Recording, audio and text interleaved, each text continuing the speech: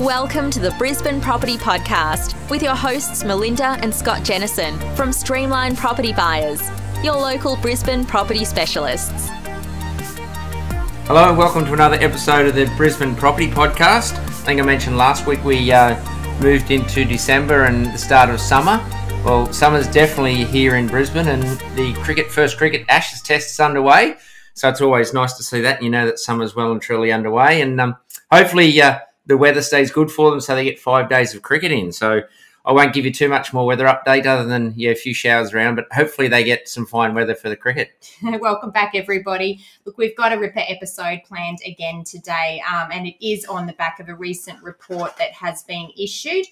This report is a housing affordability report just released in November 2021, and it's a combined report put together by ANZ Bank and CoreLogic. So I'm really excited to be able to drill down into the details of this report, specifically as it relates to Brisbane, where Brisbane is placed in relation to the national market. But even more so, we're going to take a deep dive into some of the regions within Brisbane to get an idea of which are the least affordable locations. So, as Melinda mentioned, we'll go through this report in a little bit of detail, obviously comparing Brisbane to some other areas.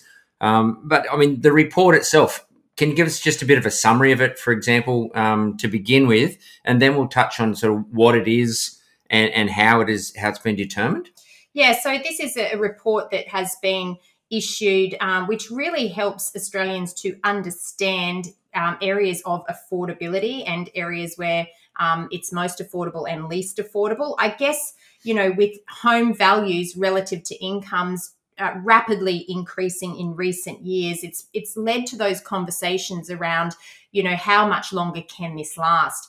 And a lot of the affordability indicators are either, spread across the nation as one number or divided by state or divided by city. But really, when you dig down into the data, affordability is really an indicator at a local level, and it's really important for people to understand that.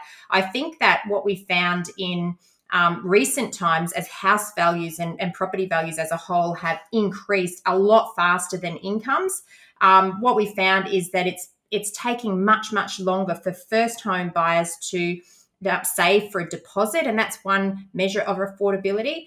But at the same time, recently, we've had a situation where interest rates have also been at record lows. So serviceability, that is the amount it actually costs to service a mortgage, it's actually been less impacted. So I think that when we're looking at affordability, there's a lot of things that need to be considered. And as we talk through this podcast, we're really going to drill down into some of the considerations that need to be understood. So when we look at, I guess, when we're talking about the affordability side, if we look at what it is and how it's determined, I guess if you break it down to the non-data research sort of people and you simplify it, I guess it's, in a simple way, it's looking at the prices of houses to what people earn as income and what they can afford, how long it takes to save them that money to afford that type of house, so they can actually buy into the property market, correct? Yeah, look, that is correct. And in simple terms, it's the easiest way to measure, and quite often it's the most referenced way of measuring affordability.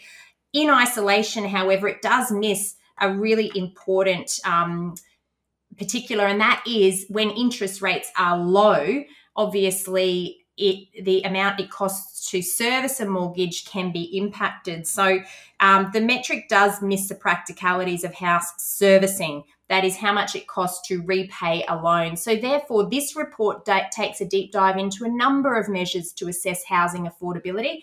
And I guess if we run through what those measures are, it will help some of you as listeners to get an understanding of the different ways that housing affordability can be measured. So how is it determined then?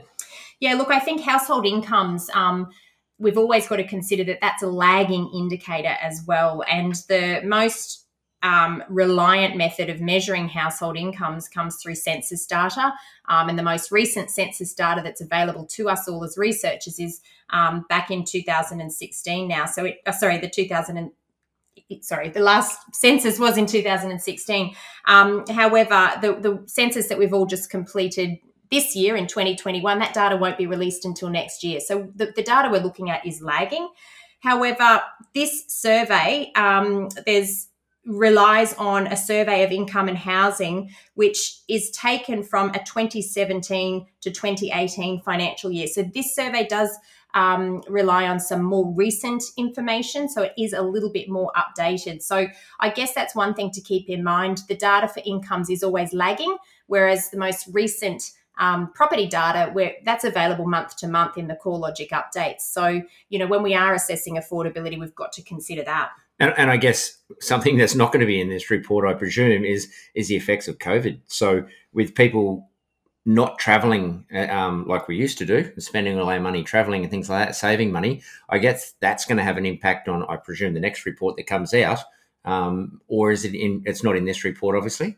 Look, I think that, overall, that doesn't impact on housing affordability as such. What it means is that there's been more people that have accumulated savings. So the COVID lockdowns have actually changed household consumption patterns, and basically households have actually paused spending. There's been no overseas travel. In fact, there's been very little travel around Australia. It's just been within a single state. So what that has meant is that household savings as a ratio has increased to 22% in the June 2020 quarter against previous decade averages of around 6.7%. So that's a huge increase in the availability of savings that people have accumulated simply because of so many lockdowns. But look, let's run through some of the housing affordability measures as outlined in this report, and then we'll take a deep dive into how Brisbane fares compared to other capital cities around Australia, and then we're going to take a deep dive into some of the regions around Brisbane.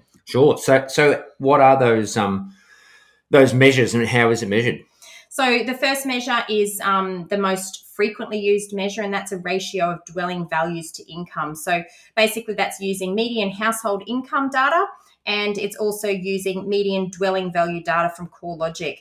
And you can determine a ratio of the dwelling values to the household incomes over time. And it's usually expressed as a multiple of the median income. So for example, where a median value is $500,000 and a median household income is $100,000, the ratio would be 5. That is, dwelling values are 5 times higher than the gross annual household income. So that's a simple number that every location is allocated based on median household incomes and median dwelling values. And it also then looks at how long it takes to save a deposit on a house? Yeah, so that's the second metric, the number of years that it takes to save a 20% deposit for a house. Now, that's simply measured as an indicator based on how long it takes you to accumulate the amount that would equal 20% of the median value of dwellings in that location. So again, another indicator of affordability, especially for those that are yet to get into the housing market and they are saving for a deposit. Of course, acknowledging that some people can borrow with less than 20% deposit, paying LMI insurance, etc., depending on their depending on their industry of work, that may not be applicable. But for the majority of borrowers, at least a 20% deposit is required. Okay, so then you've got your deposit. Does it then take into account the serviceability and things like that? So this report does, and that's why it provides a more broad or a more holistic measure of affordability. So this also measures the proportion of household income that is required to service a new mortgage in that particular location. So again, I feel that is another good indicator because it also considers the cost of borrowing at a particular point in time, and that way that sort of accounts for the fact that we are in a low interest rate environment. And then obviously the rent side of things, to pay the rent. Yeah, of course, affordability is not only measured in how much it costs to purchase a house, but also how much it costs to rent a house. So this report also measures the proportion of household income that's required to pay rent, keeping in mind that in a lot of locations, given the very low interest rate environment, it's actually more expensive to rent a property than it is to buy a property. But the limitation for a lot of people is that they don't have the capacity to save the deposit. So, I like the measures that are used in this report because it's very holistic and it provides a number of different indicators that we can look at. And surprisingly, some areas might be more affordable to rent but less affordable to buy, and other areas are the complete opposite. And that's what we're going to take a deep dive into. So with this report and the information we get from it, why is it important? Why do we look at it, and why is it such an important thing to look at? Well, obviously, there's so much talk at the moment about the housing bubble must burst. The property values cannot keep rising. Australian house prices are overpriced.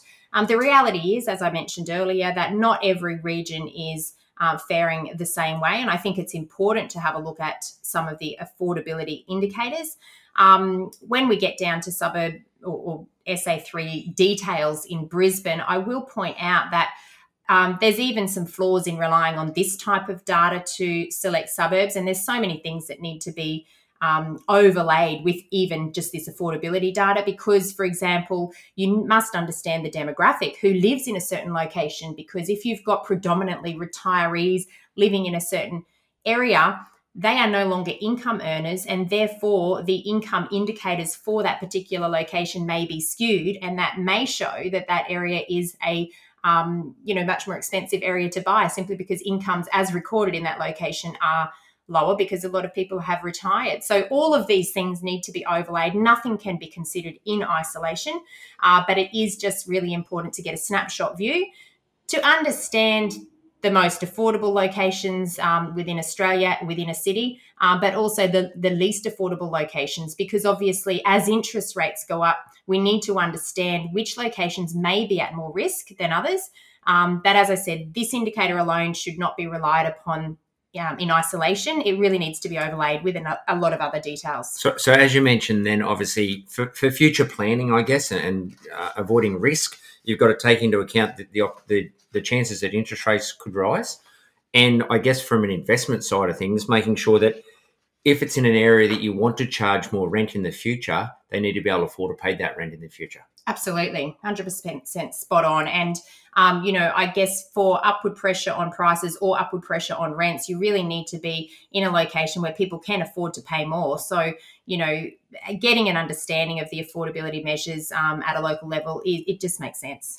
So I know people do talk, and we've said this so many times on our podcast, where people talk about the housing market, and they talk about Sydney and Melbourne, and it probably does annoy us a little bit sometimes. Brisbane doesn't seem to come into that play along with some of the other capitals. So it's really focused, I think a lot of people in the media are really focused on Sydney, Melbourne all the time. This next bit, which we'll probably jump into, and we do a bit of a comparison compared to Brisbane, for example, just to see some of the information we've got from this study on that affordability side, and just break it down into different sectors, if you like.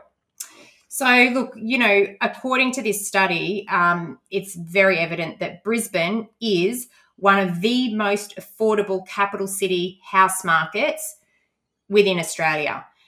We fall just behind Darwin and Perth, who are also the other two most affordable cities. Now, the median dwelling value to income ratio was 6.6 in the June 2021 quarter, and mortgage serviceability was a relatively manageable 32% of household incomes. So that just gives you a snapshot view of Brisbane, but it does show that there is consistent discrepancy in Brisbane between the house market and the unit market. And I think this is also something that we have been referencing in recent months, especially with our property market updates. The housing market is performing a lot stronger than the unit market.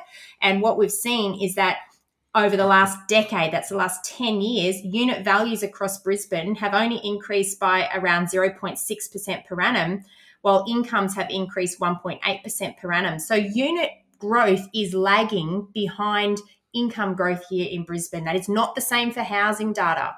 So that's the first takeaway from this report. When we break down the value of household incomes to household prices or to house prices, we find that we've got a value to household income ratio of 7.4 for houses and 4.7 for units. So that gives you an indication of how much more affordable units are relative to incomes here in Brisbane compared to houses. But then when we look at the house market alone and we compare Brisbane's ratio of 7.4 to Melbourne, which is sitting at 10.5, and Sydney, which is sitting at 12.5, it gives you a much clearer view of how much more affordable Brisbane is in comparison to Melbourne and Sydney when it comes to housing affordability.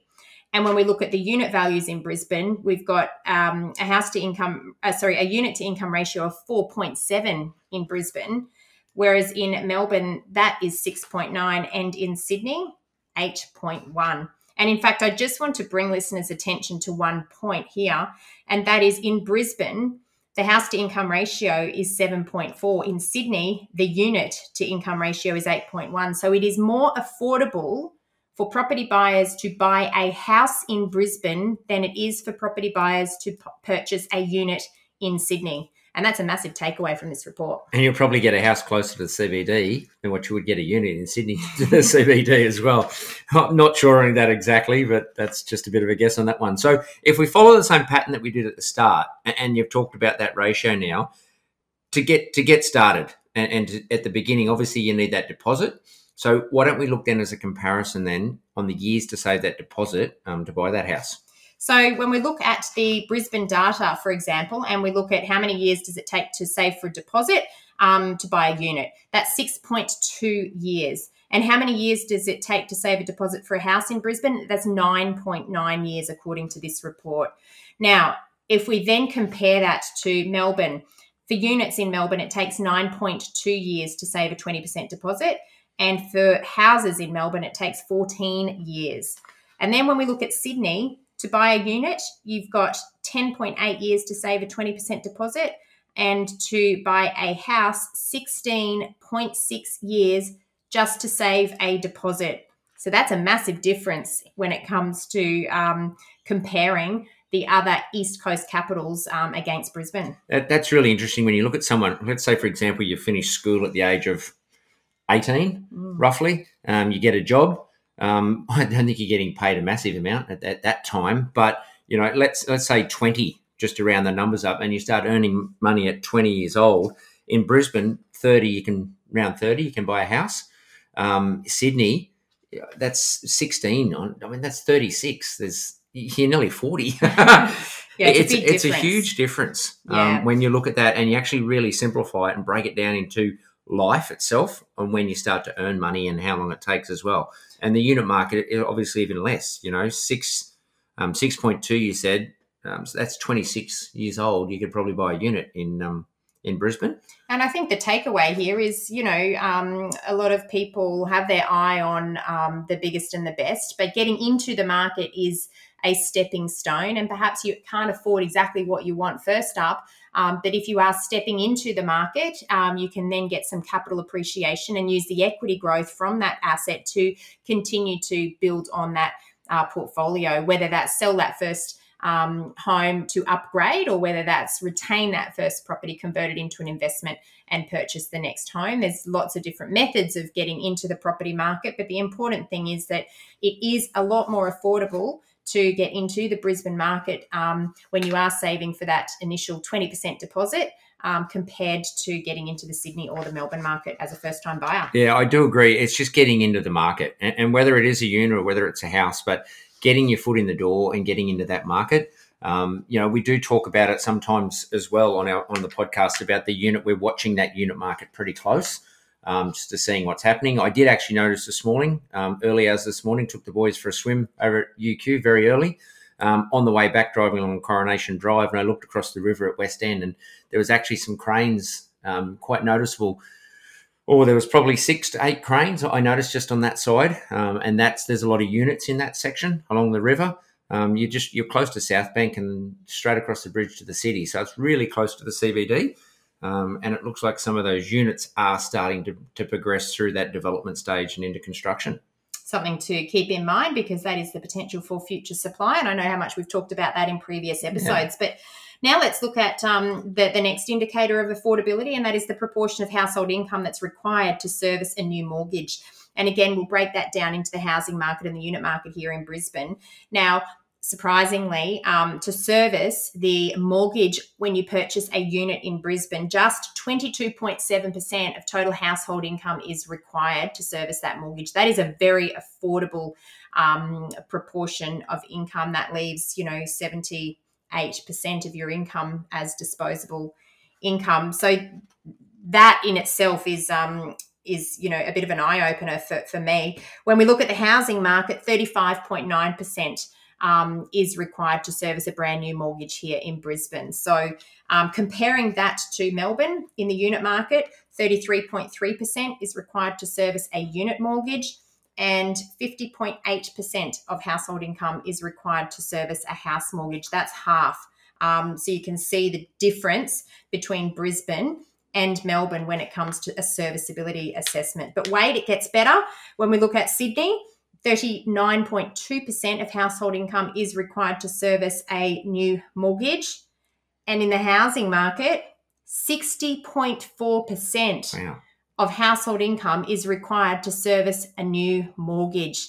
That is huge. And it's not quite double the affordability compared to Brisbane. So that's huge. So when we talk about affordability and lifestyle, that's the difference. So you can live in Brisbane, it's affordable as we've gone through, but you've still got 65% if you buy a house of your income where you can go out for dinner and enjoy yourself. Yeah, compared to Sydney where you'll have sort of... Only 40% of it. Only 40%. So there you go, people. That gives you an indication of the affordability of Brisbane when we compare it to Sydney and Melbourne. And look, we simply just don't have time in this podcast to compare Brisbane to every other capital. We just like to demonstrate the difference between the two other large capital cities of Australia, because often when the commentators and the media talk about the Australian property market, they are referencing Sydney and Melbourne, which do make up the largest two capital cities and the majority of property transactions. However, another point that needs to be taken is that not all capital cities are the same, and people must understand at a local level the difference. So then the rental side of it, obviously for those investors or people that do want to rent, if you look at that rent and what's required to pay the rent.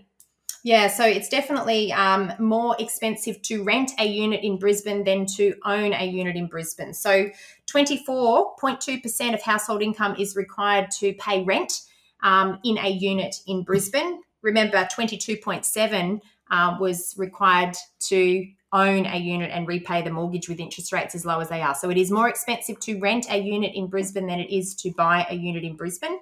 And when we look at the housing sector, 29.6% of household income is required to service rent in the housing sector, compared with 35.9% of household income required to service a mortgage in the housing sector. So slightly more of your income will go towards mortgage repayments compared to rental repayments. But again, it does come down to where you buy, because there's a lot of locations in Brisbane where it is more expensive to rent than buy. So if I just look at those numbers really quick, and if you can knuckle down and save some money in 6 to 9 years, it's cheaper. It's almost pretty much cheaper to actually buy something than to rent something. With interest rates as they are today, that is correct. Yep. Yes. So what about in Melbourne and Sydney? How does that compare? So when we compare the proportion of household income required to pay rent for the unit sector, so that's 24.2% in Brisbane, exactly the same in Melbourne. So it's the same cost to rent a unit in Melbourne as it is in Brisbane. And when we look at the unit market in Sydney, it's 27.4%. So it does cost you a little bit more to rent a unit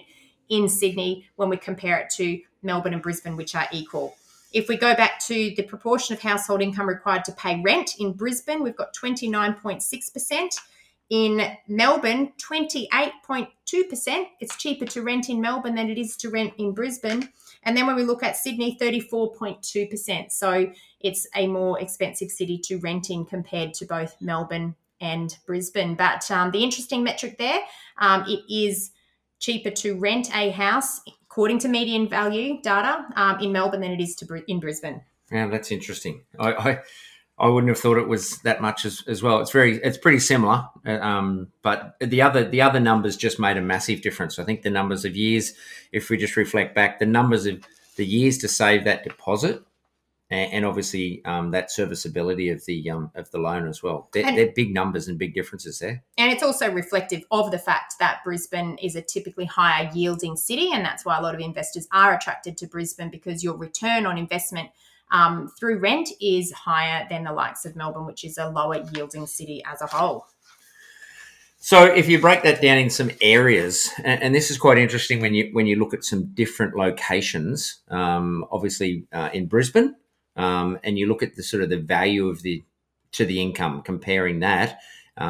If you look at just throw one straight away, if you like, to begin with, like Bribie, for example, it's a retirement location, and obviously the value of that income side of things.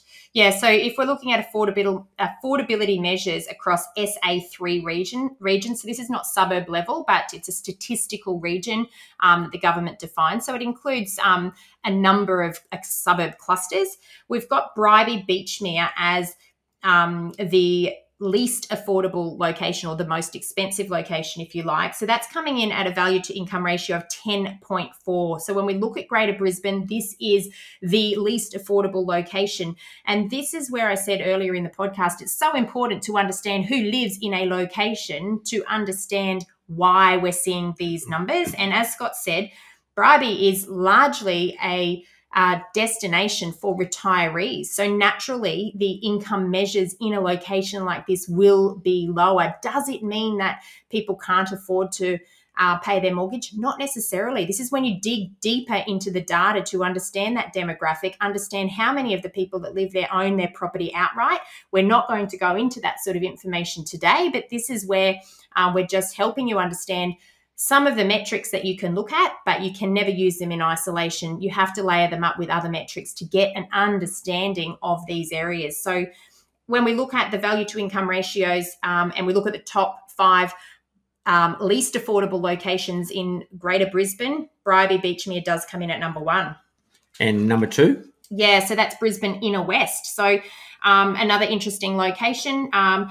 Inner West is dominated by the university precinct. So typically you may have a demographic where there's more renters than there are owner-occupiers, but you might also find that a lot of them are part-time workers because they are students, potentially skewing the data. And this is not confirmed because we've not researched all of this, but it's just important to understand what you need to read into. So that's coming in at a value to income ratio at 9.2. So it's interesting when we do talk about this, and it's that local on-the-ground knowledge that we do talk about. Straight away, as I said at the start, Bribie Beachmere, straight away for me, I go, well, that's a lot of people go and retire at Bribie. Beautiful, 45 minutes to an hour up the highway. You go across the bridge and they fish and they relax and they eat fish and chips, and it's a real retirement place.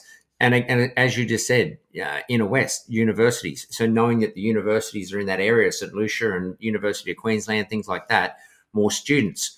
The next one, Mount Gravatt.